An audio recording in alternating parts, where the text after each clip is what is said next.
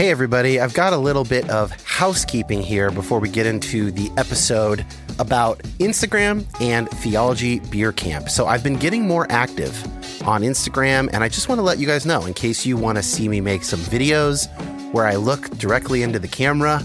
I'm sharing some stories and posts about basically all the topics that we cover on this show over at Instagram.com/Dan Koch. That's C-O-K-E, and the link is in the show notes. Also, Theology Beer Camp is returning in 2024, October 17th through 19th. The theme is Return of the God Pods. That is a Lord of the Rings reference, which should surprise nobody. I will be there alongside Brian McLaren, Diana Butler-Bass, the New Evangelicals, Bible for Normal People, Tony and Josh from GGCH, of course, Trip Fuller and Homebrewed Christianity, and a whole grip of others. And you can use the promo code Return of YHP, all one word, for $25 off your ticket. Prices go up starting June 1st. That link will be in the notes. I hope to see a bunch of you guys there in October. It was a serious highlight of last year for me.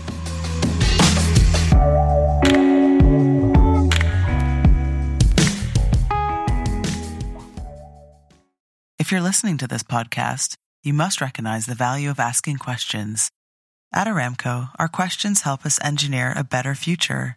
How can today's resources fuel our shared tomorrow? How can we deliver energy to a world that can't stop? How can we deliver one of the fuels of the future? How can we sow curiosity to harvest ingenuity? To learn more about how innovation drives us forward, visit aramco.com/poweredbyhow.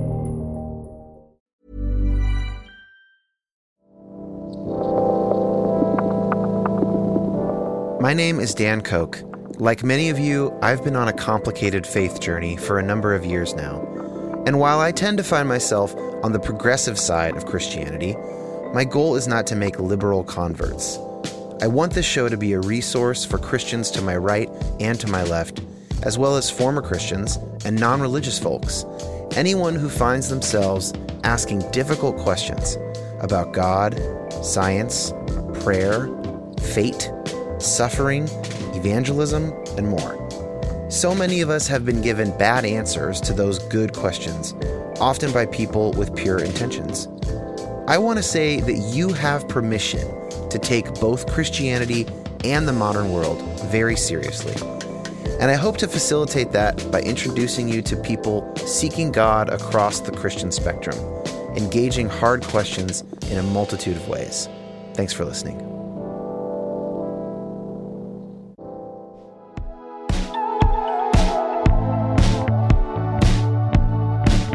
Hey everybody, we're going to start releasing You Have Permission episodes weekly for a few months here and see how that goes. I've got a bit of a backlog of interviews that I've already done, and I'm anxious to get those out to you.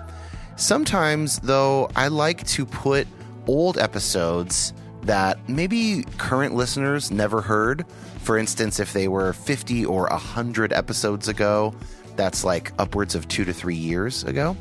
And this one is one that is a perennial favorite of listeners, but I bet a lot of new listeners have not heard it because it was about 100 episodes ago. So I hope you'll enjoy this conversation. It's slightly edited. It's about 15 minutes shorter in the first hour than the original version. So if you really want to be a completist, you can go back and find the original. But anyway, I hope you'll enjoy this conversation that I had with my good friend, Ben.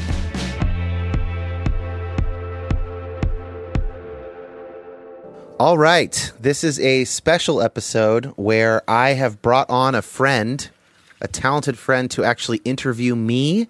Ben, thank you for being here.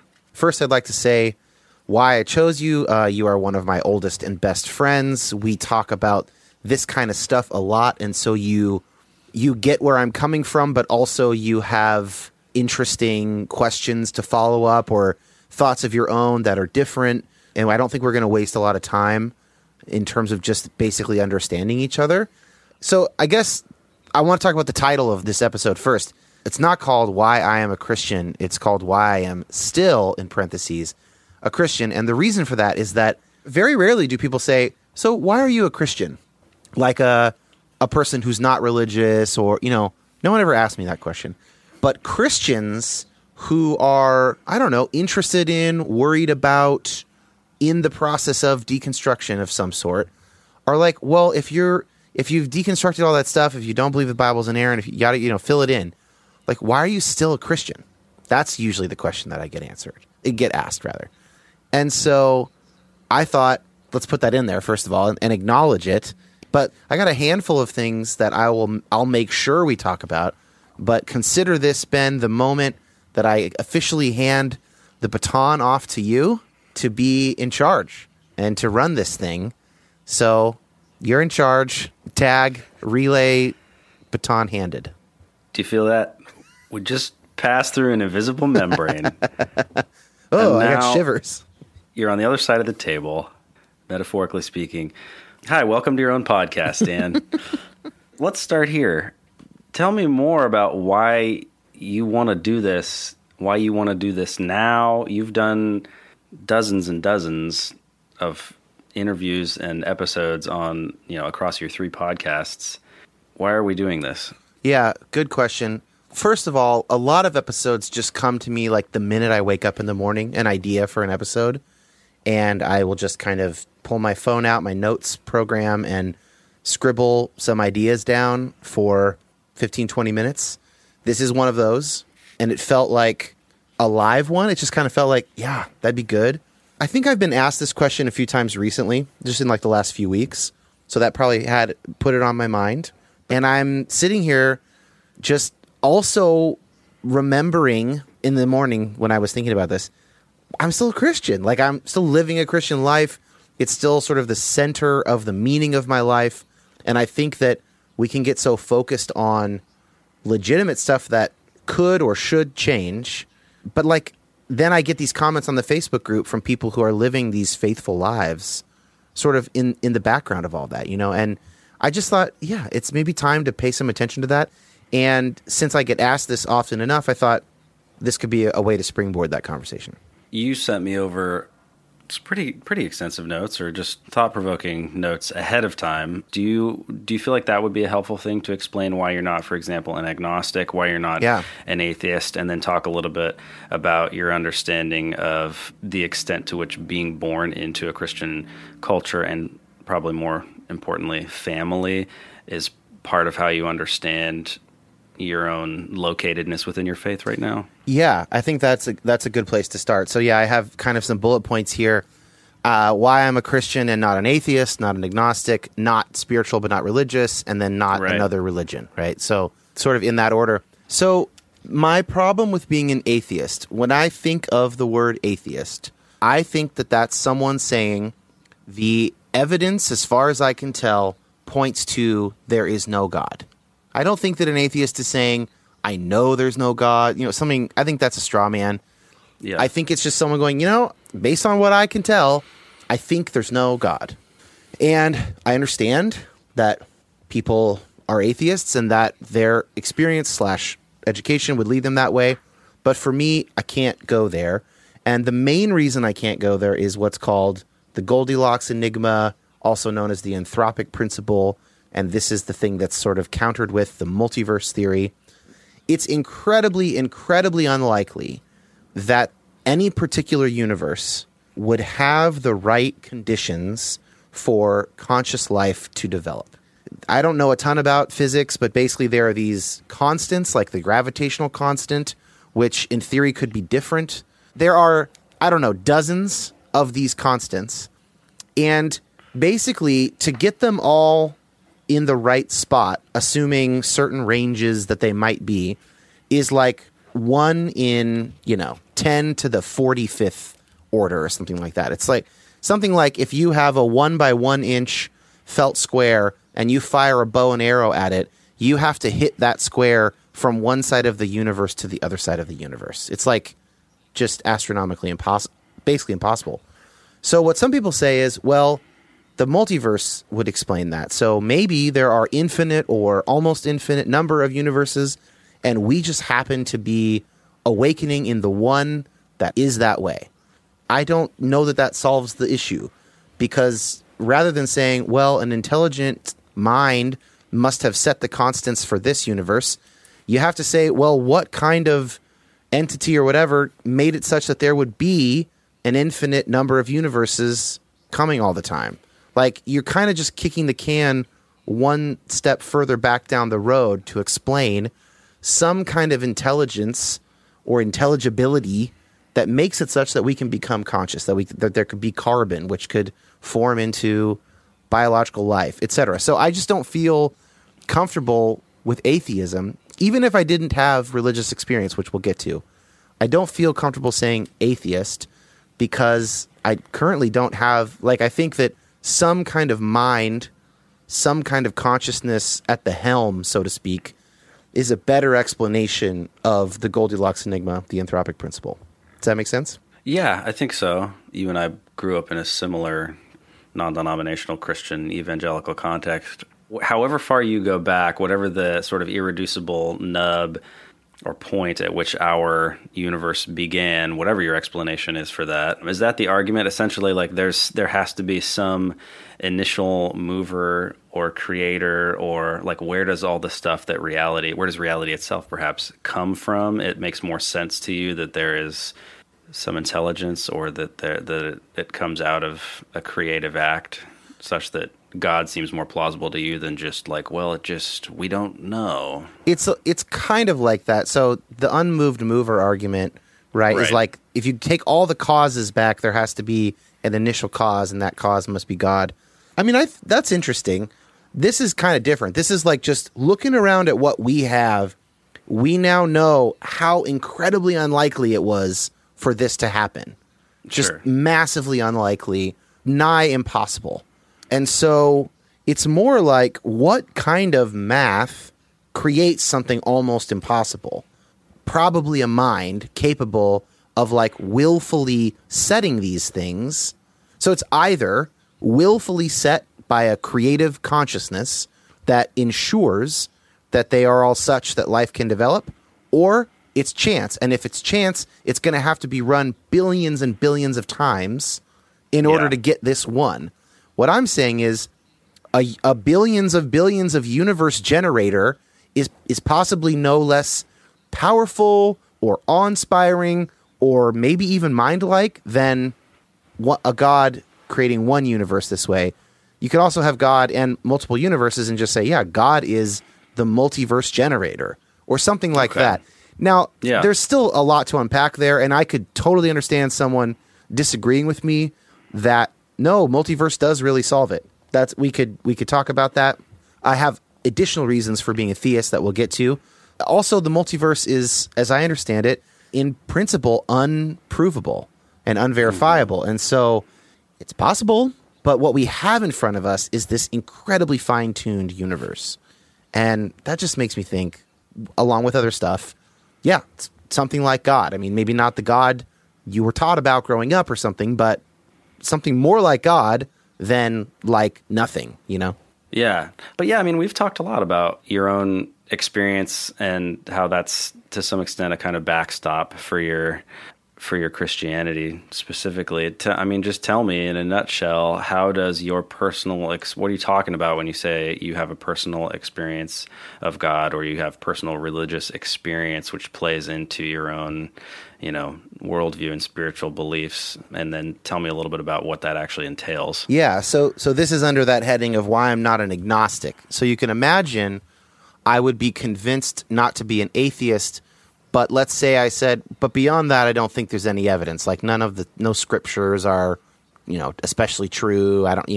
People are not to be trusted when they say they've experienced God. So maybe we just can't know anything about God, but we know that there's some other than the kind of mind capable of tuning the universe, right? You could say something like that. But the thing for me is I do have religious experience. A lot of people have religious experience. Some people have it in prayer. Some people have it in religious services, in liturgy, in religious festivals, through fasting, through pilgrimage. People have it hiking. They have them in nature sometimes. And for me, most of my religious experience has come through prayer, at least initially, and then I'll feel things, notice things in my regular life that remind me of that more, pure or undiluted experience in prayer. And, I don't know. I cannot claim to understand exactly what's going on. I'm sure there's some event in my brain of some sort of hormone being released that makes me feel the thing that I feel. To me, that doesn't mean that that's not God. That just means that everything that happens in my mind has a brain correlate as well, which I believe is true anyway. Part of the pie of what you're talking about when you talk about experience is kind of a loving, but also sort of mysterious kind of experience or felt experience or contact with the divine as you understand it. And part of it is like, some kind of either mental or physical, contemplative, meditative experience through silent prayer. What I experience in prayer and then recognizing as a similar thing in the rest of my life sounds like what other people experience who have been religious over the years, whether they've written books that I have read or had conversations with me about their experience. If you just pick up some of the classic prayer texts, right, of sort of famous praying Christians who have been authors, you can go, oh yeah, it sounds like I'm experiencing what they experience. So all I'm saying is that it appears that I have the kind of experience that praying, experiencing Christians have. And I would add, because we'll get to it as and people of other faiths that are very into prayer, right? That are regularly praying. It's similar. It's not the same. Obviously, there are theological differences. At this point, all I'm saying is I can't really be an agnostic, because an agnostic would say we can't know stuff about God. But I'm here saying, well, I have this experience and so do billions of other people. So it seems like we can know something. Now, I might not know that I know it. I don't have certainty about it. But that doesn't mean I can't know anything about God if a bunch of people pray and experience God, right? So that kind of moves me out of the realm of agnosticism. You talk then about explicitly wanting to identify yourself as not falling into the quote-unquote spiritual but not religious camp. So maybe it's a good juncture at which I can ask you to explain to me what the difference in your mind is between those two terms, religion and spirituality. Yeah. Here's how I think of it. I think of it like spirituality is basically a sense of the transcendent that people have, that there's something more than meets the eye. There's something there's true value in some way in this universe that we have access to in this life that goes beyond ordinary experience. So that's spirituality. Religion is like any sort of codifying of that by some group, which would include texts, rituals, repeated behaviors, devotional practices and materials like prayer books or the Psalms or creeds, right? So I'm religious because I use the architecture of Christianity as my way of relating to God, right? So I pray the Jesus Prayer, I pray the Lord's Prayer, I take the Eucharist. I don't oftentimes sing worship songs because I don't really like to, but I'm aware that they're there. I'm not disagreeing with them. I just don't prefer that, So I'm using this Christian architecture, and so I think that means I'm religious. I'm not spiritual, but not religious. I'm also spiritual, but I appear to be religious. I heard, I genuinely don't remember who it was, but somebody used the analogy, religion is like the cup and spirituality is like the water. Interesting. Which I thought was evocative. Yeah, it's a way to kind of take that impulse that most people have and put some form around it. And then what you get from that is what we would also call a wisdom tradition, which you could apply to all the major religions and then even some not necessarily religious movements. Some people say Buddhism's not a religion.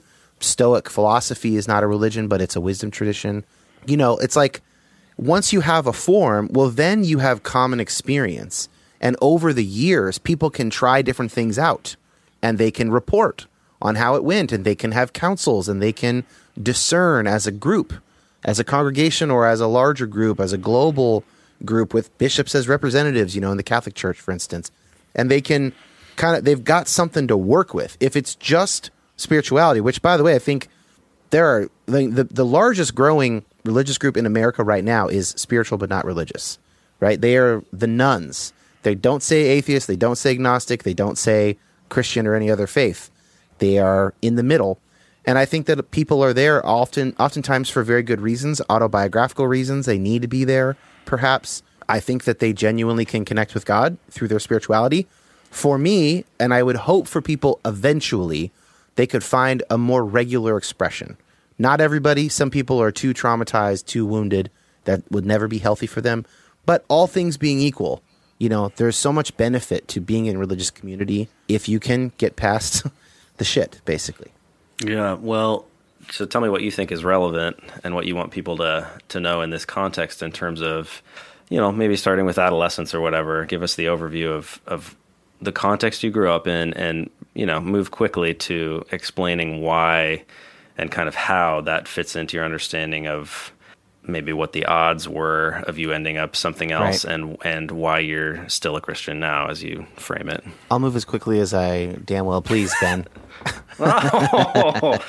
So I think you're right to bring up adolescence, right? I think that's when we start to take some ownership. So I was born into a non-denominational family, and I accepted Christ, I think, at age 4. And I don't think I could have not accepted Christ. You know what I mean? Like, maybe, but I'm sure I was drawn to some of the beautiful things about prayer. There's a song I think my dad wrote it, maybe my grandpa wrote it, I Am Jesus, Little Lamb, that he would sing to me every night.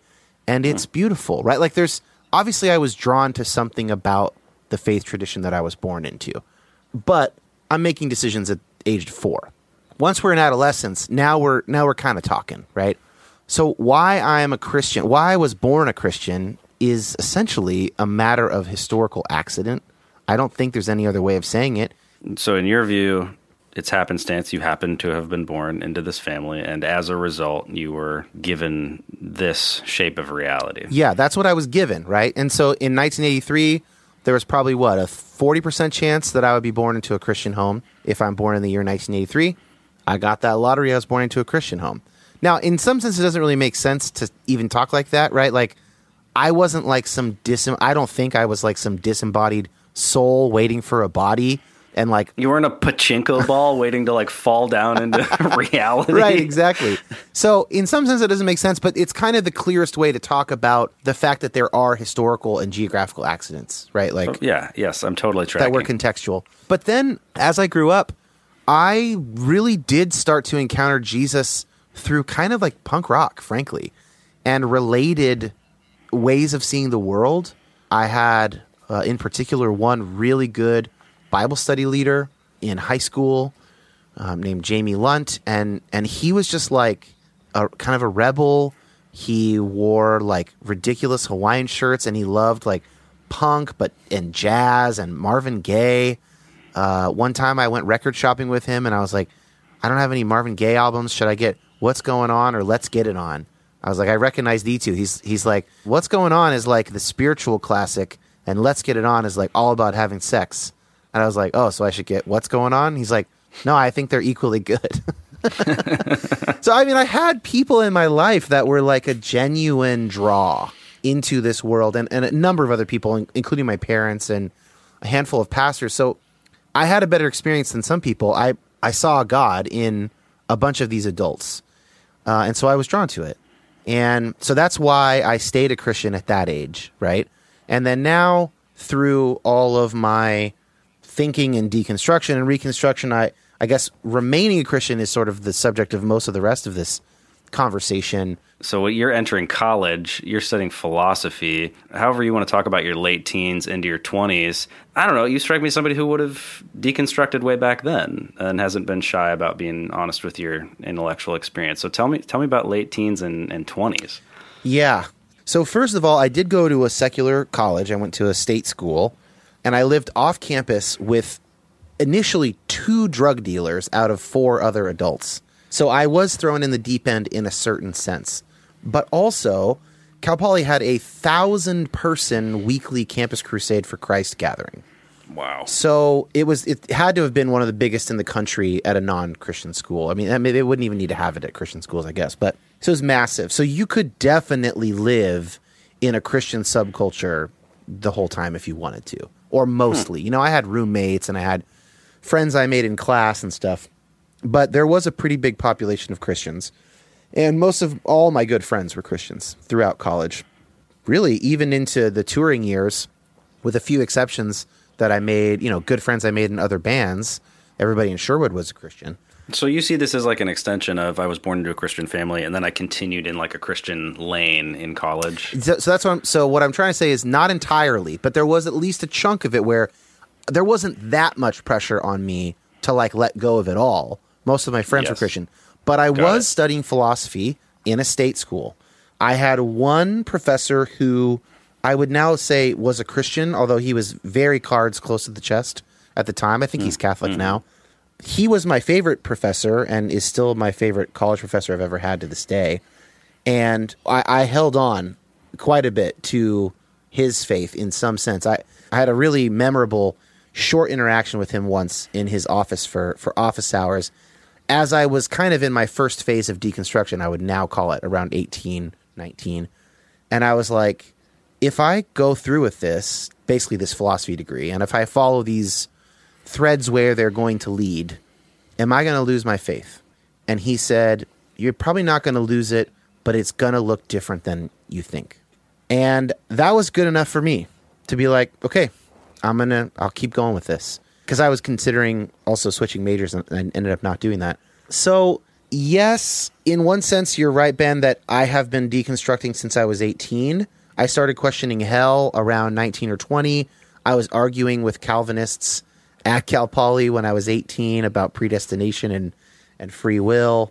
But about 6 years ago, 5-6 years ago, I mark as a important moment in all of this for me.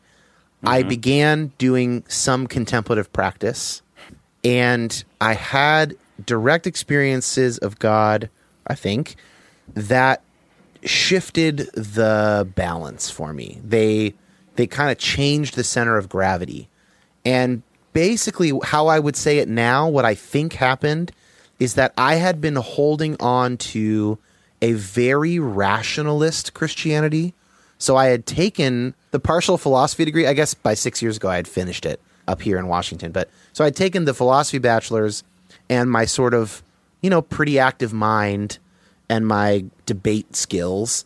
And I had fashioned out of all of that like a rationalist Christianity that said, look, if all things went away, I couldn't deny the historical resurrection of Jesus or something like that. It was about the arguments, right? And 5-6 years ago, once I got that direct experience of God, I was able to let go of that. Because that's something I actually don't think is true. I don't think you can prove Christianity to any reasonable person. I don't think that's true anymore. But I couldn't admit that. Personally, I couldn't admit that until I had that assurance from God that I was accepted and loved by God. It was a feeling of grace, frankly. It's like, I don't deserve this. I didn't do anything to deserve this. Is that kind of a thing.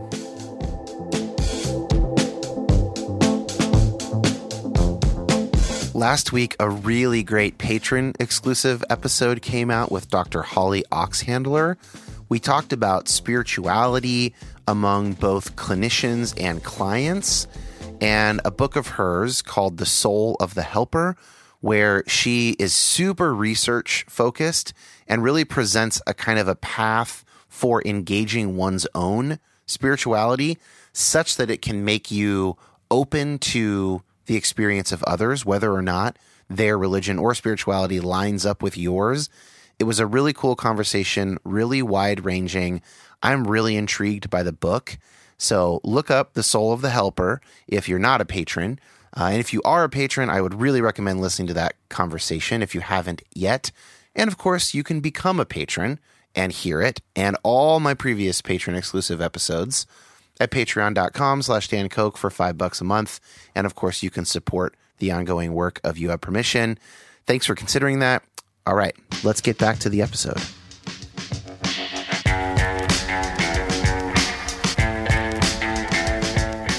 What has your experience been amongst your friends, especially that you grew up with?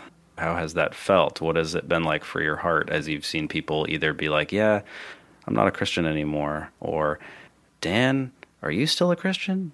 Yeah, that's interesting. So I would say there's sort of two waves, and they've been mirror images of each other.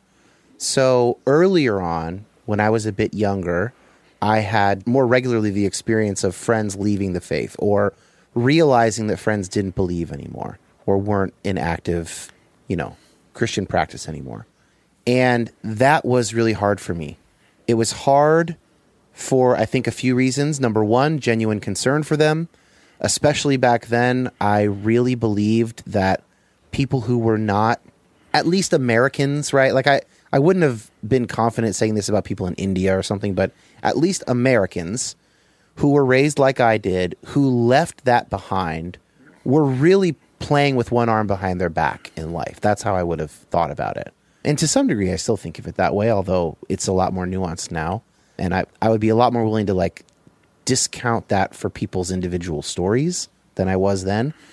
Because the other side of it was that it was an affront on my own identity, right? So David Bazan breaking up with God or whatever was like, but he was one of us. And so what does that say about me? And what is this anxiety I'm feeling around him leaving? Well, many of my friends did remain Christians, I should say. In fact, I would say for me, in terms of close friends over time, definitely more than half have remained. I don't know that that's normal. I'm not sure what the numbers are. Yeah, I don't know. But really most of my close friends. And what's happened more recently is that a lot of those friends who retain more conservative impulses, theological beliefs, etc., I can tell sometimes that I am not safe for them in some way, that I'm... that, maybe my heart is right. Like if they're my friend, I'm sure they think my intentions are good. But at the end of the day, I'm probably leading people astray and doing more harm than good. And it comes up, and I just, not that we have to do this on air, but you're not one of those friends, even though you do have more conservative intuitions than me. And I actually really appreciate it about you. I've never felt that way with you. Probably wouldn't have asked you to do this if I did. But a number of friends, and these are good people, right? I mean, this is not, I think it's a natural thing for them. It's maybe a natural consequence of their theological convictions and their faith story, but it's painful for me. It's something I've been thinking about recently. I've reached out to some theologically liberal people who are, theologians of some sort or in this kind of world for longer than I have been, and asking them how they've dealt with it, because it's kind of become a pastoral question for me personally of how can I be faithful in this situation when people who I love and who love me and who I think that we are literally after the same thing actually think I'm dangerous to the world. And they don't say that very often. They definitely don't say it straight to me. But, I'm trying not to be paranoid about it. I don't think it's there all the time, but I've seen evidence of it at least a few times. And it's got to be there more often than I see, because it's not the kind of thing you tell somebody. So that's actually been a hard thing for me recently. Hard, in a way that it used to be hard for people to leave the faith. And now it's maybe harder for me, as we'll get into. I'm much more open to how God deals with people who are not explicitly religious or explicitly Christian. So I'm a little less worried about that. And now it's more are my moral intuitions and my theological convictions really this scary to people, or this, I don't know, unnerving or destabilizing? That's the word I wanted. So that's just, that's kind of what I've been dealing with, literally just in the last couple of weeks. I've been thinking about that. Yeah. I don't think it'll surprise you to hear me say that I think they are. I think they are scary to people. What is your understanding at this point in your life and in your faith journey of, as kind of the final step or thought in this chain that we've constructed of why you're still a Christian and why you're not an atheist, and why, after all this time, you're not a member of another religious tradition, which I guess you could talk a little bit about, because we didn't even necessarily talk about the extent to which you've really investigated other religious traditions or felt compelled or driven to do that. But what's your understanding of, God's stance toward an atheist, God's stance towards a devout Jew who rejects the idea that Jesus Christ was the Son of God, or, an animist tribesman living in the jungle somewhere? Yeah, that's great. Well, so here's where I just really want to be just extra clear that this stuff shifts over time. This is where I'm at today. I feel like I've been headed this way for quite a while. It doesn't seem, it's not willy-nilly, but Yeah, ask me in 10 years, right? It might be different. The shortest answer to what you just asked is that God interacts exactly the same with all God's creatures at every instant, all the time. So no matter if you are an atheist, if you are a severely mentally handicapped person, if you are whatever, an animist in a tribe in New Guinea, at every moment, God is drawing creatures toward God, toward the good, toward love, in whatever way God can do that in the moment. So that's, I think, the way to understand how I think of it organizationally. So since I was raised in a Christian family, how is God going to do that? Probably God's going to do that through Christianity. And it actually would make a lot of sense to do that because within the Christian tradition, we have everything we need to follow God, basically. And so God does not need to go, you know, Dan, you were raised Christian, but actually the Taoists have it more close to right. So what I'm going to do is get a Taoist missionary over to San Jose, California, and hopefully he will do his work and knock on your door. And then if he tells you the truth and you hear it once, well, now you're accountable. And if you reject it, that's on you. You see how it starts to kind of feel weird thinking that way? Like, wouldn't it just be that God would use whatever is in my life that in any way points back to God to draw me that direction? That's how I think of it now. That's the Cliff's Notes. Yeah, there's beauty to that idea. Do you, in any sense or on any level, give what we might think of as pride of place to Christianity within the context of, you know, either systems for living or ways of understanding reality? Is Christian in any sense, I don't want to muddy the water here, but even aside from that term or that self-identification, to the extent that you believe that there is a God and that Jesus Christ was not only, you know, obviously historically confirmable as a person who lived, but the actual Son of God, and that these claims about him are true, even if we'd kind of temporarily suspend a lot of this religion that has grown up after him, is there any sense in which that God and his Son, you know, we don't even have to get into Trinitarian theology, but Christianity as we kind of, on its most basic level, understand it to be, is that the or a superior system of belief, way of engaging reality? Or is there some sense in which you believe that, you know, to use the old cliche, even if you would say that there is one God and God is the one who uses this method, that you know, essentially all paths can lead to the top of the mountain? You know, yeah. Is Christianity this idea of Jesus being the way, the truth, the life, even if you're not an exclusivist, which we need to talk about, like, is there any, do you give pride of place to Christianity? Okay, so I do is the really short answer. The longer answer is that that's the right thing for me to do given when and where I was born and what I've experienced in the Christian tradition. So the Christian tradition includes the stuff about, like, you know, the radicalness of the particular, the scandal of the particular in the person of Jesus, that, like, many people commonly would think that, like, God couldn't show up in human form. Humans are gross. They're nothing compared to God. And the scandal of the incarnation is like, no, like, all of creation and humanity is like shot through with the divine, open to the divine, can be participated in by the divine. So in that sense, I have to say it has pride of place. What I'm worried about is the word, you used the word superior at one point, and that implies comparison.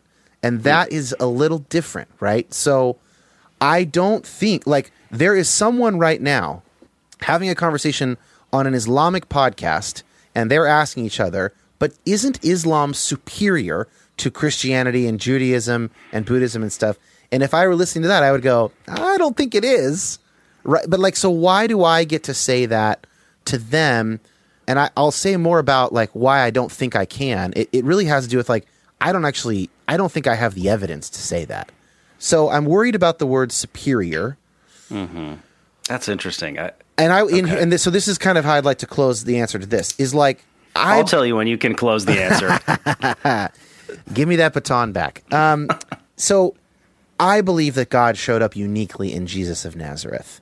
I believe that the disciples and other people around Jesus experienced God profoundly through the person of Jesus.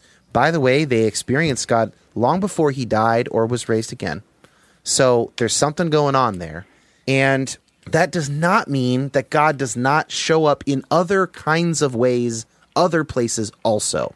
I certainly believe that God would show up to creatures on some other planet if they exist. Why can't I believe that God would show up to people living in a culture that is completely disconnected from first century Palestine, right? Either by time or by cultural understandings, whatever the distance is. I think I can robustly proclaim most sort of basic Christian Orthodox doctrine without the exclusive part, where it's just like, maybe it's Christianity and, you know? Yeah. Makes me want to ask about basically the idea of objective truth, maybe capital T truth existing versus the possibility of it existing and us not being able to ever fully know it. You and I have talked plenty about certainty, and I know that that's something you've thought a lot about, certainty and or the lack of our ability to get it. We both loved the book The Myth of Certainty by Daniel Taylor. Loved it. Yeah, I can imagine, maybe this is a bad argument, you tell me, but it like leaps to my mind that there's, in different contexts, plenty of things where you'd be like, that is a bad idea to like hold your hand in fire or whatever, and you wouldn't be reticent to make a judgment, which is what we're talking about. You feel reticent about making, value statement or a judgment. Right. So you don't want to say that something is superior, which has interesting, inevitable like reverberations around. Forgive me for saying it almost, but like the thing that came to my mind was like political correctness, or a kind of, maybe healthy, maybe wise, but also sort of to some extent, like, are you aware of it being an of the moment fear of being seen as judging someone who is different from you? Because there's such a cultural gap. I will not forgive you for suggesting that, Ben. There's such a cultural gap between so many Christians, and also between, this is really another layer I'm adding onto this, but certainly the Hindu woman who lives in Abbottabad in central India. It's like, unpeel for me a little bit more, like what, that seems important to think about, like the extent to which it's something you're uncomfortable doing. Maybe there's a very good reason. So it's possible that I am virtue signaling to all my libs or whatever, but I'm pretty sure that it's really an argument about what kind of evidence would you need to say X. So this is the certainty piece, or lack thereof, and it's kind of the bar is kind of intellectual humility. Yeah, it's intellectual humility. So if you're saying, hey, this is probably a bad idea for people to do, well, okay, what kind of evidence would you need for that? So you might need psychological studies. You might only need a doctor to say, when you shake a machete around, you cut off people's appendages, right? That's a bad idea. That's sufficient information. That's all you need to say that. You don't need to know what it was like to grow up in a machete-wielding society to know that a machete will cut off your hand, right? But if you're going to tell me that people cannot access the God of the universe through Buddhism, I'm going to call bullshit and say the bar of evidence is much higher than you think it is to say something like that. That's different than superior, though. Well, okay, so great. Because I feel like That's it fits in. Yeah. It fits in with, to some extent, I feel like that idea or that language, which I didn't actually intentionally grab, but we've taken up now, this idea of superior, which I think is fair. I mean, I think there's like a huge, pretty safe assumption to say that historically most Christian thought leaders, to use the contemporary phrase, would say, Christianity is a superior worldview or system of belief. So, yeah, I know they would have said that. Yeah. So we both do. Why is it? I just think they're going beyond the evidence to say that. Well, but you've just said that it has. Oh, how can I quote you back to yourself? I can't quite remember exactly what you said, but that you seem to be acknowledging that your understanding is that Christianity is, maybe I'm putting words in your mouth, but kind of the best way, the clearest pane of glass to look through, or the best way to access God. I think what you said was, we have everything in Christianity that we need to know and follow God, something like that. We have whatever we need That doesn't mean that other traditions don't also have what they need. Okay, so you don't think that a Christian has anything more than a devout Muslim? So I do, in the kind of boring sense, right? In the sense of like, you can't disbelieve something that you believe. So I was raised Christian. I live as a Christian. I don't live as a Buddhist. So in a kind of a boring sense, yeah, I definitely think Christianity is better than Buddhism. But that's the same as saying I apparently thought that this Vortex IPA would be the best thing to drink tonight because it's what I chose to drink. I'm not saying that it's actually better than all other IPAs. That would be a different thing to say. So it's like, and a lot of the stuff with Christian doctrine, I mean, take the line from the creeds, I think it's from the Nicene Creed, consubstantial with the Father, okay? This is a claim about Jesus's divinity. This is the hypostatic union of substances between God and man in Jesus Christ. I do not know what the hell that means. And I wonder if there are 10,000 people who really know what that means living today. Like, what does it mean for God's substance and human substance to commingle 100% of each in a body, in a soul, in a what? In what kind of container? What kind of entity? All I'm saying is that this stuff is mysterious, right? So when we get to claims like that, what I like to say is I infer those claims based on my lived experience of Christianity. So I live as a Christian. I experience God as a Christian through Christian practice and worship and words. And so I infer that these basic Christian claims are true, but I don't have access to those claims. I have no idea what divine substance is like. And there have been theologians and philosophers over the years, more so I think in the Middle Ages than now, who thought they really could know what they were talking about when they talked about divine substance and human substance. I'm no longer convinced that I can know what I'm talking about with those terms. It's just beyond my pay grade. I think of theology, people always say theology is faith-seeking understanding. I love that phrase. We're using words imperfectly to describe basically the experience that we have as Christians in the world. And that's great. And we do need to use language. That's why I talk about theology on this podcast. But it's really about theological and intellectual humility for me to stop short of anything like superior. So here's the nub of it. I know, and I'm not trying to push you to say that. I know. I'm just trying to draw you out because yeah. I really want to understand, and I think you want people to be able to understand. Yeah. So this is a big part of it. This is a big puzzle piece for me. Let's go back to that Muslim podcast we just intuited, and let's say they are talking about Christianity and the heresies of Christianity and what they see when they look at the television and see American Christians acting in such and such a way. And they conclude at the end of their podcast episode, see, Islam's right and Christianity is wrong.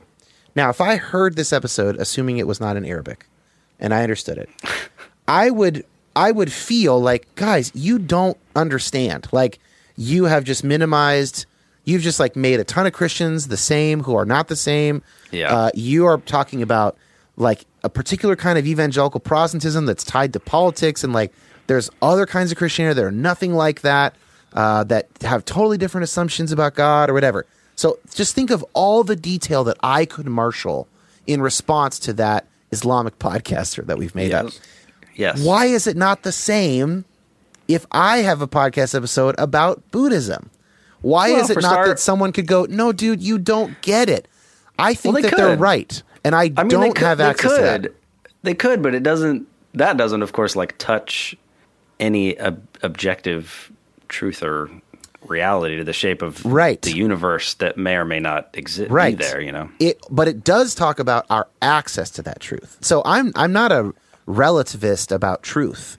I believe there is a fact of the matter about any propositional question you can ask. What I don't think is that it's easy to know that I have the right answer to those more complicated questions. Yeah. That's the difference. So what I'm saying about if the Muslim podcaster is talking, I'm like, no, dude, you don't have access to sufficient information and experience to make that claim about Christianity. Let me fill you in on the information and experience that I have had as someone who was raised in Christianity. That's what I'm saying.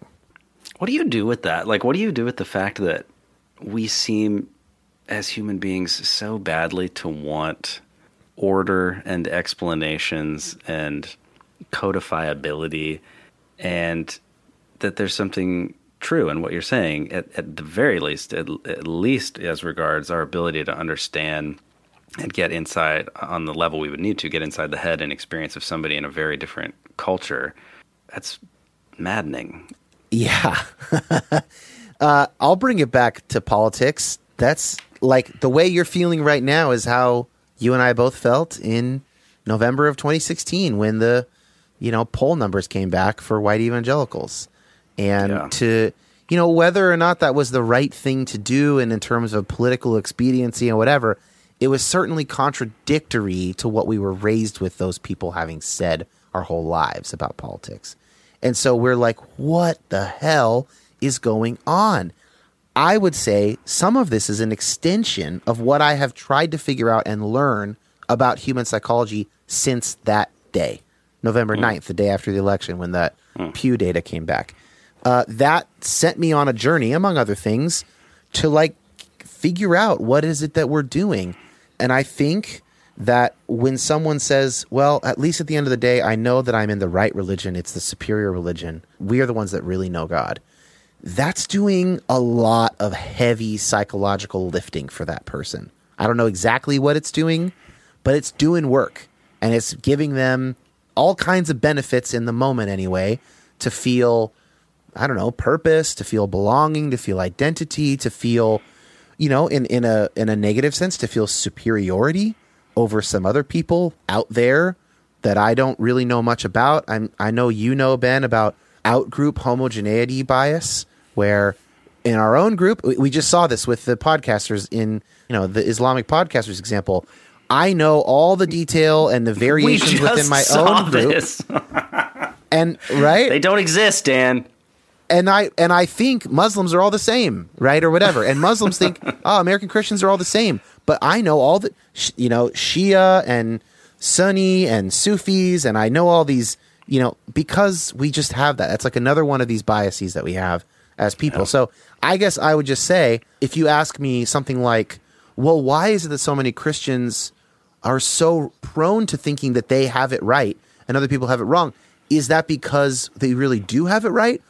Or is it that's just a natural psychological thing? I'm just far more likely to say it's the latter. Well, let's come at this from a final and really important angle, which is evangelism, essentially. Do you think evangelism is misguided?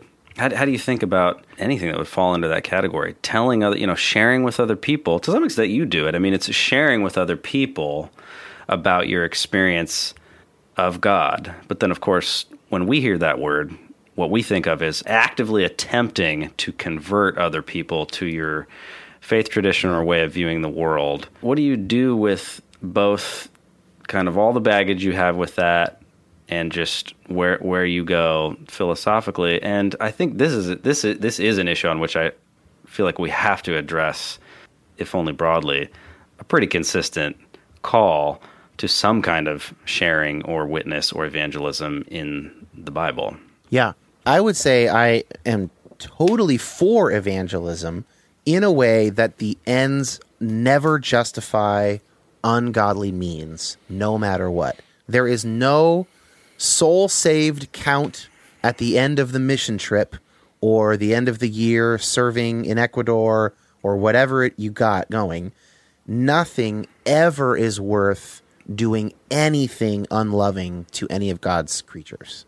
So, yeah, I evangelize. That's what this podcast is. It's basically an evangelical tool for a more liberal understanding of Christianity that is nonetheless truly faithful, I hope. Right? And I'm getting the message out. I'm a good talker and thinker or whatever. Not if I say it like that. I'm the decider. So basically, completely non-coercive evangelism, where we are proving the truth, if you will, of our faith by loving our neighbor effectively, 100%, man. Great. Sign me up. I try to do that. I hope I will do better at it. The problem is the history of mission work. I think this is, by the way, changing quite a bit, even in fairly conservative schools and missions organizations. But the vast majority of the history is tied to some kind of colonialism, tied to some kind of Western civilization superiority complex. And there's a lot of exploitation. There's a lot of ignoring the needs of the actual people you're meant to minister to. There's a lot of quotas. You get those numbers so that people back home will give you money because they are working out some unhealthy shit of their own by supporting this missionary. I mean, whatever. You could let me jump in because I think we can agree that that's not healthy, but also that there's a more ancient biblical and immediately post-biblical tradition of Christians going around and telling people about Jesus Christ, starting with Paul and the apostles, and continuing up to today. So I mean, like, pointing a case study or example would be to share that I have a friend. I went to Biola University, which is a conservative evangelical school in LA. There's an entire what's called the School of Intercultural Studies. My wife got her degree in that. Yep, I know Jeffrey. School. Yeah, Jeffrey went with me and went to his ICS major. So I had numerous friends who went, and one woman who I'm still in touch with and is still a good friend of mine has been a missionary ever since she graduated, and she is truly an amazing woman of God. Like, just such a compassionate, loving, radiant person who just exudes the divine. And she's given her life to telling Muslims in the developing world, the story of Jesus Christ. And I definitely won't speak for her, but I think she's probably, evolved in her thinking as well. But to some extent, I think it's probably safe to say has an understanding, and if she doesn't, then there's a million people who could stand in for her, that person as a type is driven by an understanding of a kind of necessity to do that work. And I think you can couch that in terms of something that is, maybe pretty analogous to my understanding of your theology at this point, which is that this is the best possible story that people could understand. Of course, discarding not only colonialism, but, any kind of just work with like the best possible version of your own theology that you can imagine. What do you do that the missionary, would be sharing a story of a loving God who came to earth and, has shot the whole, of reality through with his glory, as you so beautifully put it. Is that misguided? Is that something that does need to be done? Are you indifferent to it? Because some of what you sent me was like essentially boiled down, in my understanding, to like, I don't feel compelled to convert anyone else to Christianity, and I don't think they should feel compelled to convert me to their religion. Right. So being compelled is different than sharing your experience, sharing what you know, sharing information about a tradition that someone might not be aware of. That's different than compulsion. So I obviously don't doubt the motives of your friend or that she is perhaps doing quite good work. If it looks like we're going to give you all a crash course on Christian versus Islam debate 101, and when they say this, here's the answer you give back to them to win the argument, I think I'm out on that. I think that would be a waste of someone's life. If it's something like, I feel called to live in a Muslim country and share the love of Christ with Muslims, well, then the doors are wide open. There are innumerable beautiful ways you could do that are not a compulsive thing and that are not coercing anybody to convert or something like that. I think if I were to be a missionary in a Muslim country, I would spend 2 or 3 years just listening and asking questions and making sure I actually understood what we disagreed on and what we didn't disagree on. And, because there's all kinds of really interesting comparative theology that goes on around the world.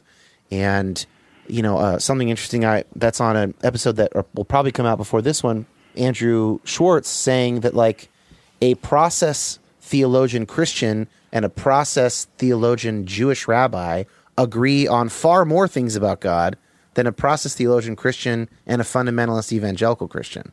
Right? So like you have to ask a bunch of questions to figure out where you're really at.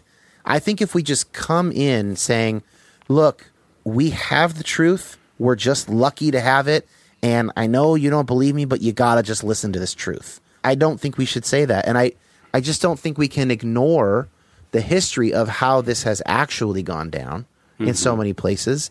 And so I like what the Catholic Church says about other religions. Primarily, we should listen and learn from them. That's the first thing we should do. And if they're going to ask us about Christianity, if they're going to consider converting, great. But I think that has to always come second. That's my take. And she and I might disagree on that. Yeah, I don't know. Yeah, I don't know either. I want to press you a little further on this, just so I'm clear. Do it. Essentially, no need for Christians to be actively, from anywhere in the world, whether it's South Korea or Austin or Seattle, to be... Again, I think historical context is really important, but it feels to me like there's a little bit of straw man that continually creeps into your rebuttal, or you're responding to something that neither of us would want. Or this is going to be more productive if I try to channel you towards just your, to the extent that you are saying you give the part of you that is willing to say there's some kind of pride of place that you give to Christianity, or Christianity is the best, easiest way to have an understanding of an interaction with God. No need, and in fact, we should be really kind of cautious about any Christian ever going to people who've been raised outside of the Christian tradition, or even, let's make it more extreme, like the many millions of people who really don't have much or any working understanding of the basics of the gospel or who Jesus is. I think sometimes people think that that's overused, but there surely are like several million people at least on the surface of the planet at any given time who've just straight up never heard of Jesus Christ. Right. No need for any Christian to go. We should just say, you know what? God is a just God. God is going to deal justly with them. God is going to draw all people to himself using whatever is available. Because we don't need to be fearful, all of the admonitions and the seeming example of the apostles and the church fathers, we're just going to, you're out on that, or in terms of like really feeling moved by that to think that there would be something good about telling that story. There's to something those people. interesting, especially about those kind of people. That's a lot closer to what it would have been in the early church. But I would say, look, I don't think anyone's going to hell, so that's not the motivation. Mm-hmm. So the motivation would have to be just loving an increasing number of people in our world. And some people being called to do that abroad. And I would say, great, go love them. And if they don't know anything about the Christian tradition, then that's probably going to come up when you start loving them, right? And it may become necessary to start a school or whatever if there's no information there. But just let the loving be the thing and let the didactic teaching stuff be second. Yeah. And only if they ask, basically, or if they say, hey, will you train us? Or, hey, well, you know what I mean? We want to know more about this Jesus. Okay, fantastic. Let's do it. But they only trust you because you have opened a clinic. You know what I mean? That's what they needed right now. So that's kind of more what I'm saying. It's not that there's, I guess I'm not afraid of their eternal destination. I want them to know God better, which is also what I want you to do and my wife to do and all my classmates. You know what I mean? I just want that for everybody, to know God better. And there's just there just shouldn't be any bait and switch.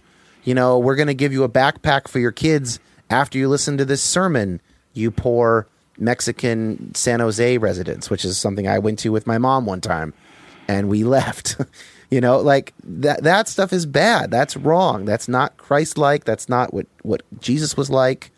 And it's this later edition, which I think you're agreeing to. And yeah, that's a straw man, so we don't have to keep going down that road. I mean, it's not a straw man because I literally encountered that 10 years ago, but it's not the more robust example you're trying to give me as a counter. I get that. Yeah. I mean, I think just even in the example of Jesus, maybe that's fruitful to look at him because he did so much materially for people. He was just with them. Yeah. He healed them. He fed them. He loved them. He broke, so many different kinds of boundaries. And he sure taught a lot. Yeah, but he's also Jesus. I mean, there's obviously going to be a order of magnitude there between what he did and what we're supposed to do. Interesting response. Okay. So yeah, I mean, he's the guy. I'm not Jesus is your response. I mean, it's part of it. Like, I certainly can't speak with the same authority that Jesus spoke with. Like, I have to be humble. I'm just pointing out I know. him as an example and saying, or we can talk about Paul if you want. We can talk about Thomas, Barnabas, anybody. I mean... Yeah, I don't know. I mean... Maybe we've taken this one as far as we can. Yeah, I think we have. But we still have more to talk about because we got to talk about... I have at least two other big categories that I want to talk with you about. Okay, great. One is... State of the Union here, or should we put something on the whiteboard? What do you want to make sure we get to? I just want to make sure we get to the things about Christianity that have drawn me over the years. Before, at least at some point. Yeah, well, I mean, I feel like, okay, that's great. Yeah, let's do that now and make sure we get it in. And okay. I don't know, So I'll just kind of say some stuff and you can ask for follow-ups if you want. But yeah, first of all, the incarnation, which is a specifically Christian doctrine that God becomes man, right? That is just, it is the most robust grounding for the concept of human dignity that I think is imaginable. I think an infinite or a near infinite God or whatever becoming finite. This is just, just the kind of God that can create a universe, being fully present in a person, in a manger, being put to death is just like the ultimate example of humility and is something that you can't ground your own humility in anything greater than that. And so that's a big one for me. Justice and God's preferential option for the poor. I was talking about this with somebody 2 nights ago, and I was like, look, I need, woe to the rich for you have received your reward, because globally speaking, I'm rich. So how should I understand that wealth? I think I need to understand that wealth through the perspective of Jesus' teachings. Otherwise, I'm going to trust in that wealth. I'm going to think about that wealth in really unhelpful ways. And so the biblical kind of continual preferential option for the poor is just like a counterweight that in our consumeristic and wealthy society and in this wealthy city that I live in, I just need that. I need that all the time to balance out, just various impulses to have retail therapy because I can afford to. And, I can afford to basically put as much carbon into the atmosphere as I want. I basically could put almost unlimited carbon into the world, given the kinds of stuff that I like. If I had finer tastes, maybe I couldn't, but I can pretty much max out my carbon output pretty easily. And a lot of people can, living in urban centers in the States. So those are two things. I got one more before we get to the Sermon on the Mount, and I'll give you a chance to hop in. The last one is just of these three is Jesus hanging with sinners. I think I picked up on this in the early punk rock days, and it's never left me, that I've always, in some sense, felt more comfortable around non-Christians in certain categories. Not obviously my close friends, but just in a regular population setting and just thinking about various kinds of the marginalized.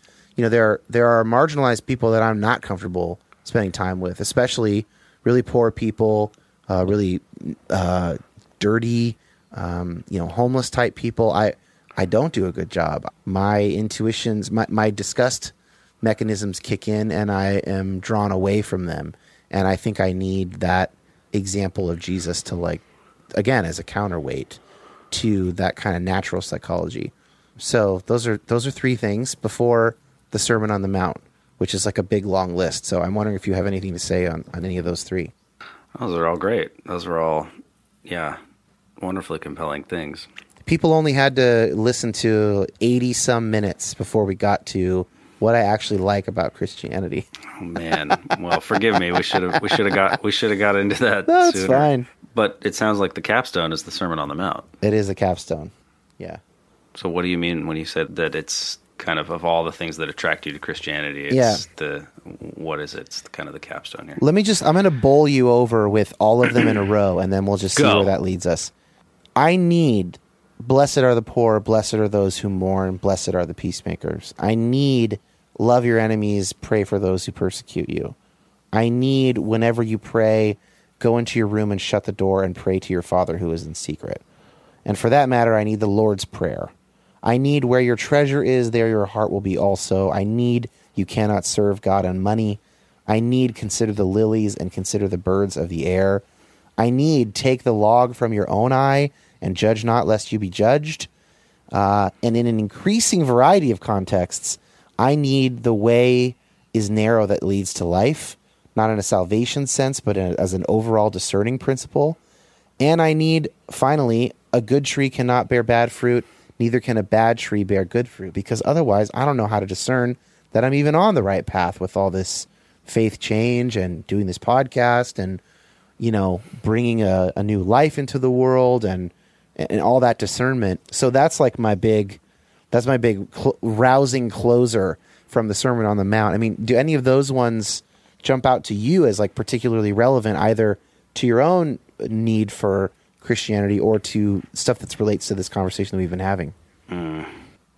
I mean, the stuff about money, I think, has been increasingly a big thing as I enter middle age and make a little bit more money and have a mortgage and stuff like that. I mean, our friend Josh, I've had some really poignant conversations with him over the years about not living for your mortgage, and his example is a good one. But yeah, I think just that, like, you and I are both David Bentley Hart fans, fanboys to some extent, and we read that essay, Christ's Rabble, a couple of years ago, right. And just, it's like, I've actually also had some poignant conversations with my dad about, you know, he's in his mid-60s, and it's just, he made a comment to me at one point where he was like, he's a guy who has a real ability to be compassionate toward himself, so it wasn't really too much self-recrimination, but just like, you know, have I just participated in late American capitalism for so much of my life that, like, to really, like, embrace Jesus's teachings about poverty and financial sacrifice are, like, how do I even measure that? We're just up to our eyeballs. I feel like I'm so up to my eyeballs and swimming in the water of American cultural capitalism that, yeah, those in particular stick out to me. Yeah, I mean, that resonates with me a lot. I don't know the answer to that.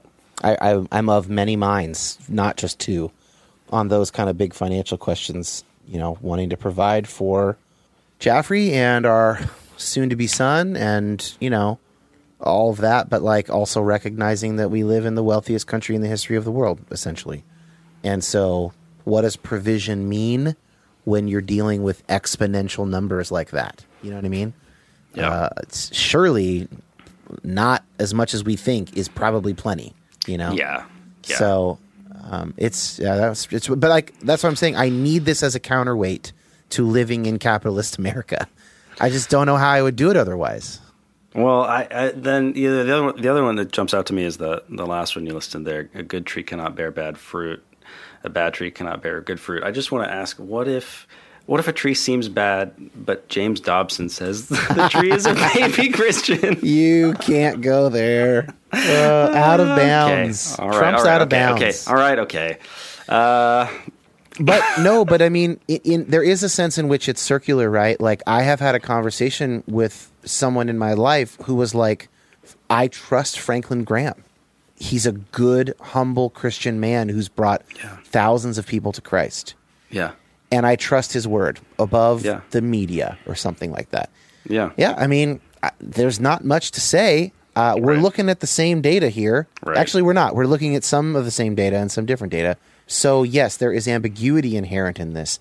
But at least good fruit, bad fruit is like something to start with, you know? And I don't know. Maybe it's just a way to convince myself that I'm not leading people astray, because there is some part of me that's just like, I'm an anxious person. You know, I have panic disorder, as you know, that's in remission right now. It's not flaring up. I haven't had a panic attack in a long time. But I am an anxious person naturally. And there is some part of me that I know will never get rid of that fear of like, what if I'm wrong? And actually the fundamentalists have been right all along, and I've just been blind to it, even though the evidence is really shitty and, you know, whatever. Fill it in however you want. Then I could go, well, is it producing good fruit? Or even better would be like, what parts of my life are producing bad fruit? All right, let's start there, you know? And is it really the podcast, or is it the way that I'm like ignoring Jaffrey when I get home from school, you know, or whatever it is? Like, what's actually producing bad fruit right now? Okay, let's nip that in the bud. Well, this is a perfect segue to the idea of authority, and specifically this idea that I've heard you talk about a lot in kind of the last chapter of your life, the podcasting chapter, a lot of conversations you've had over the last year or two, which is the idea of, or the language of, moral intuitions. So we grew up with an understanding of Christianity that really said the Bible was where we went for authority. And there are other streams of Christianity that also sort of simultaneously really prize what we would call tradition. Or church magisterium, or the seven ecumenical councils. The teaching that has come down and the interpretation of the scripture that has come down over the centuries. And I don't sense that you give nearly as much authority. You don't locate nearly as much. So this is a relative statement, but nearly as much authority as you may be used to, younger Dan, or certainly kind of like, your average Christian would to the scriptures. Maybe we don't even need to say the average Christian, but just you're not an inerrantist anymore. You've got we've had many different kinds of conversations about the Bible, which will not be, we don't need to get into that because anybody who's listening to this interview and has listened to this far into this interview has listened to your podcast and knows plenty about you. Yeah. But it strikes me that maybe it's not like a zero-sum kind of thing where there's like a chamber that needs to be filled by some kind of gas, but like to the extent that there's a vacuum that leaves, what has supplanted it or rushed into that space seems to be this idea of moral intuitions.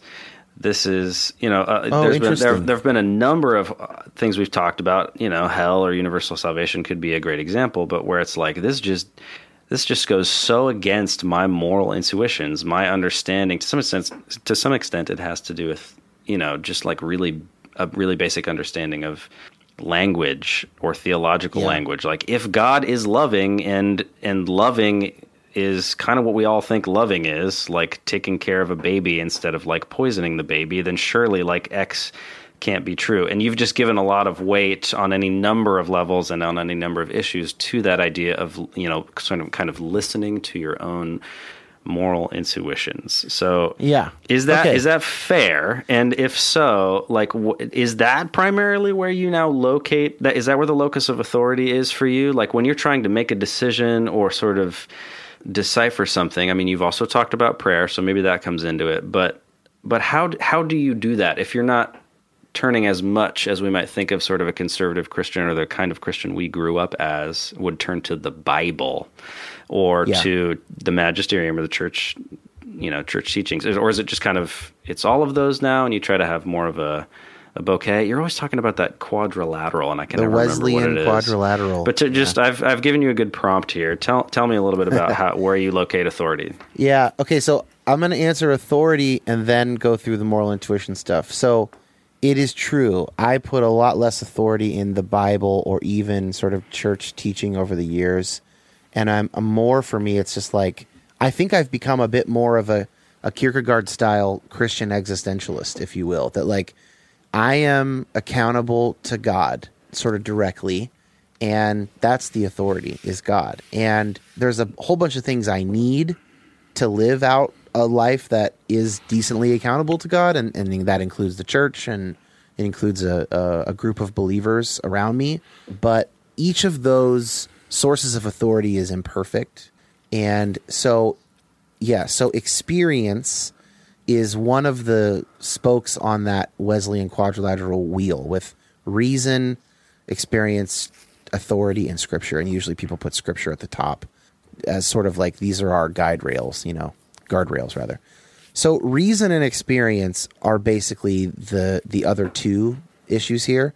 So moral intuitions would sort of fall under either of those depending on what we're talking about. And the way that you've just mentioned it, I think it's worth delineating between two ways that I might use the phrase moral intuition.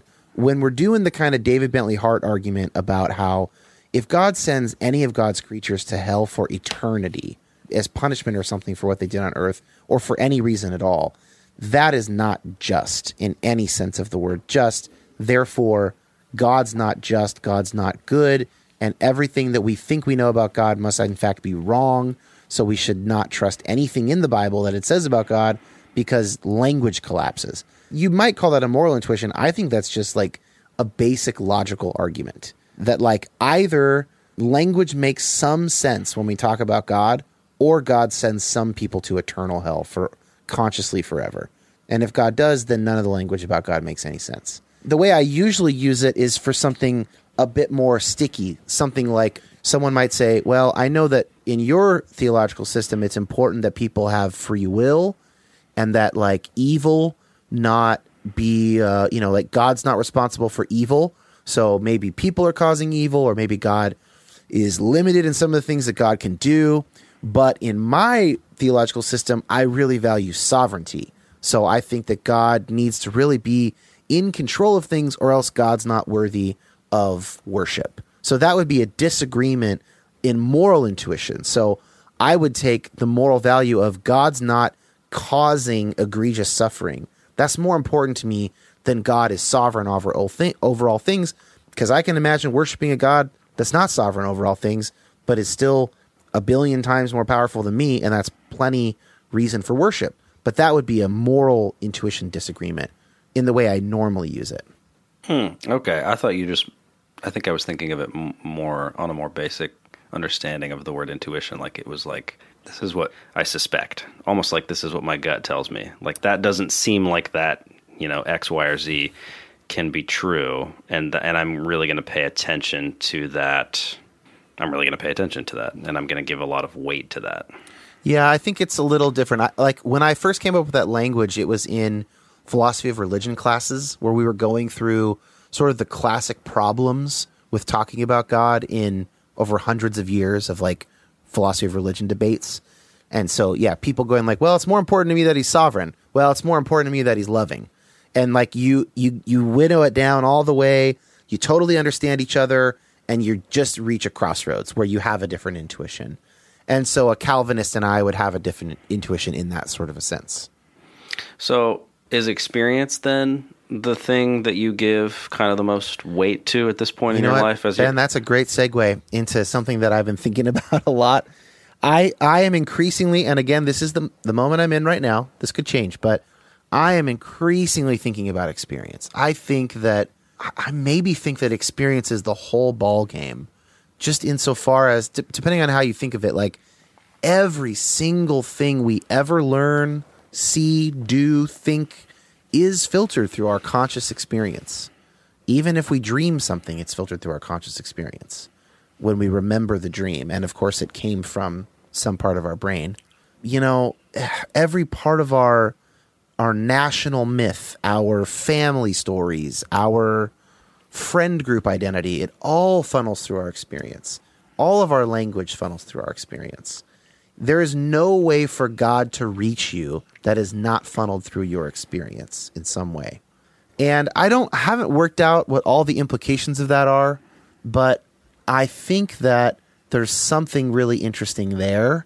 And I've really been taken by this thing that Friedrich Schleiermacher mentions 200 years ago, that is also in an episode that's not out at the time of this taping, but will probably come out before this, and I mentioned it earlier, that like people were saved by coming into contact with Jesus before Jesus dies.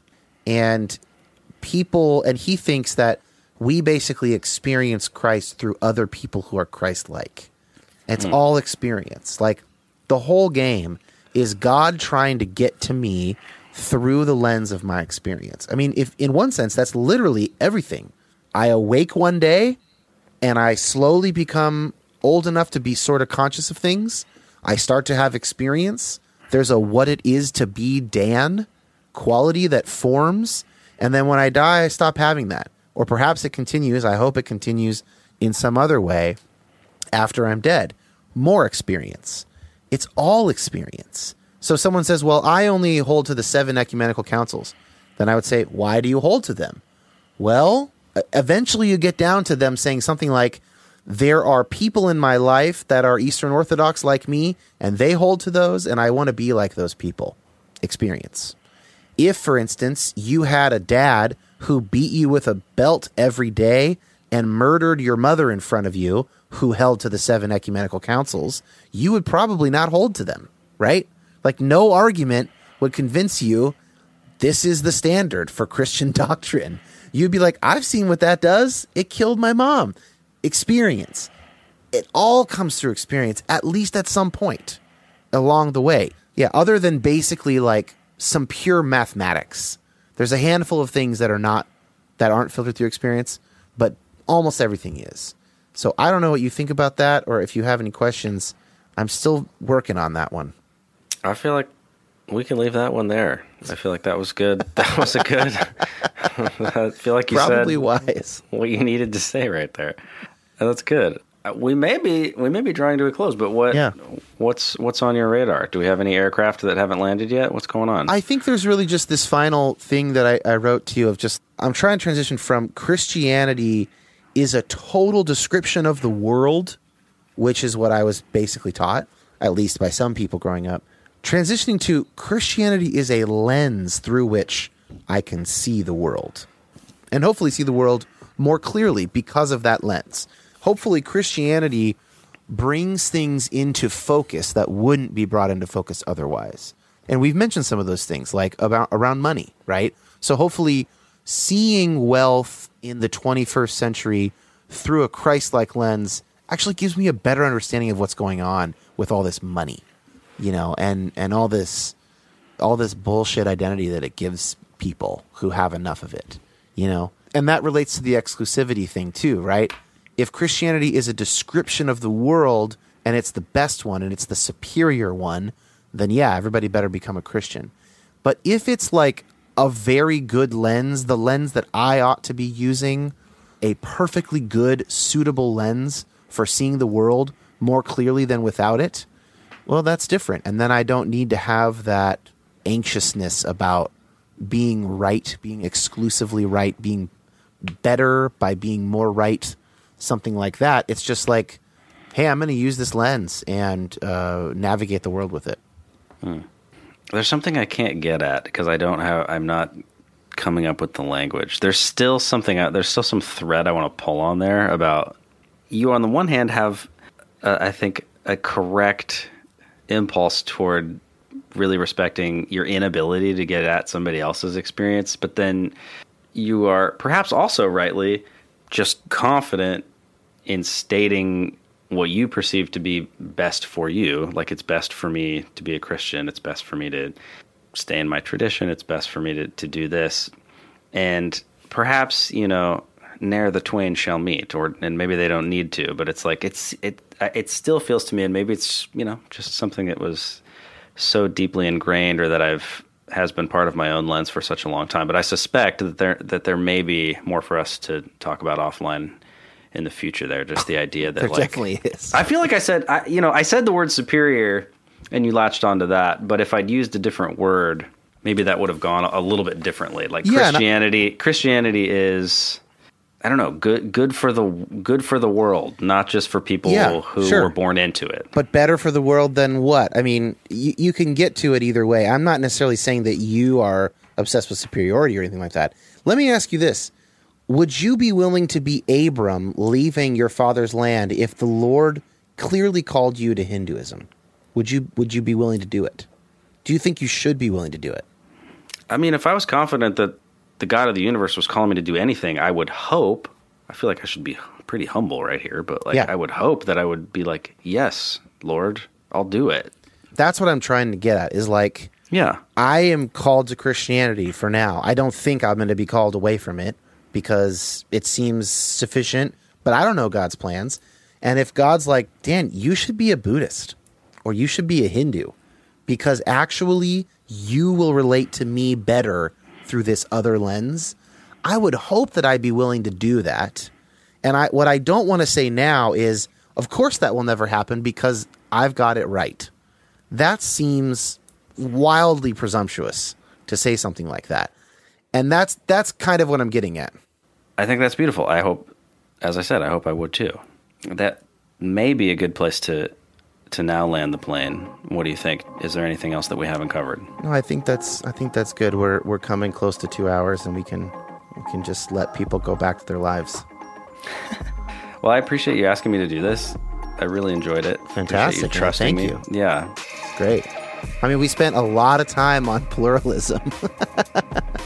which is fine. What I wanted to know what came up for you, and I knew that you would be interesting to talk through this with, and it was. I'll just remind people, if they want more of the two of us talking, go find that.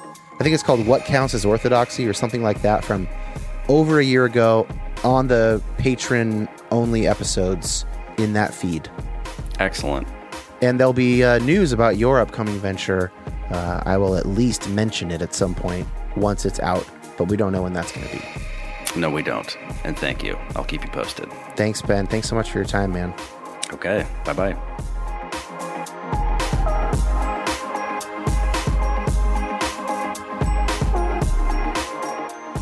Thank you guys for listening. I hope that this was in some sense helpful for you, at least as you process your own faith, your own allegiance, if you will, to Christianity or whatever else.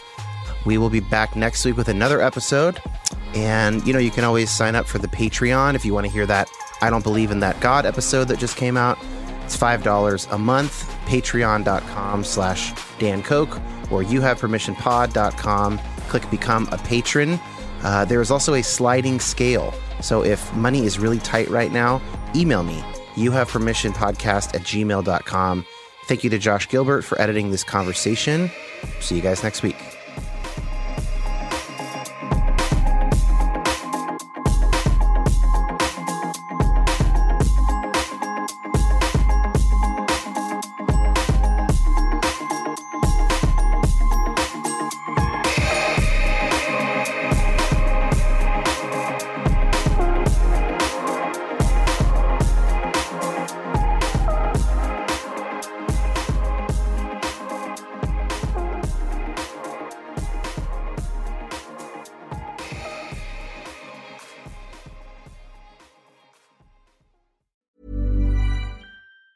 If you're listening to this podcast, you must recognize the value of asking questions. At Aramco, our questions help us engineer a better future. How can today's resources fuel our shared tomorrow? How can we deliver energy to a world that can't stop? How can we deliver one of the fuels of the future? How can we sow curiosity to harvest ingenuity? To learn more about how innovation drives us forward, visit aramco.com/poweredbyhow.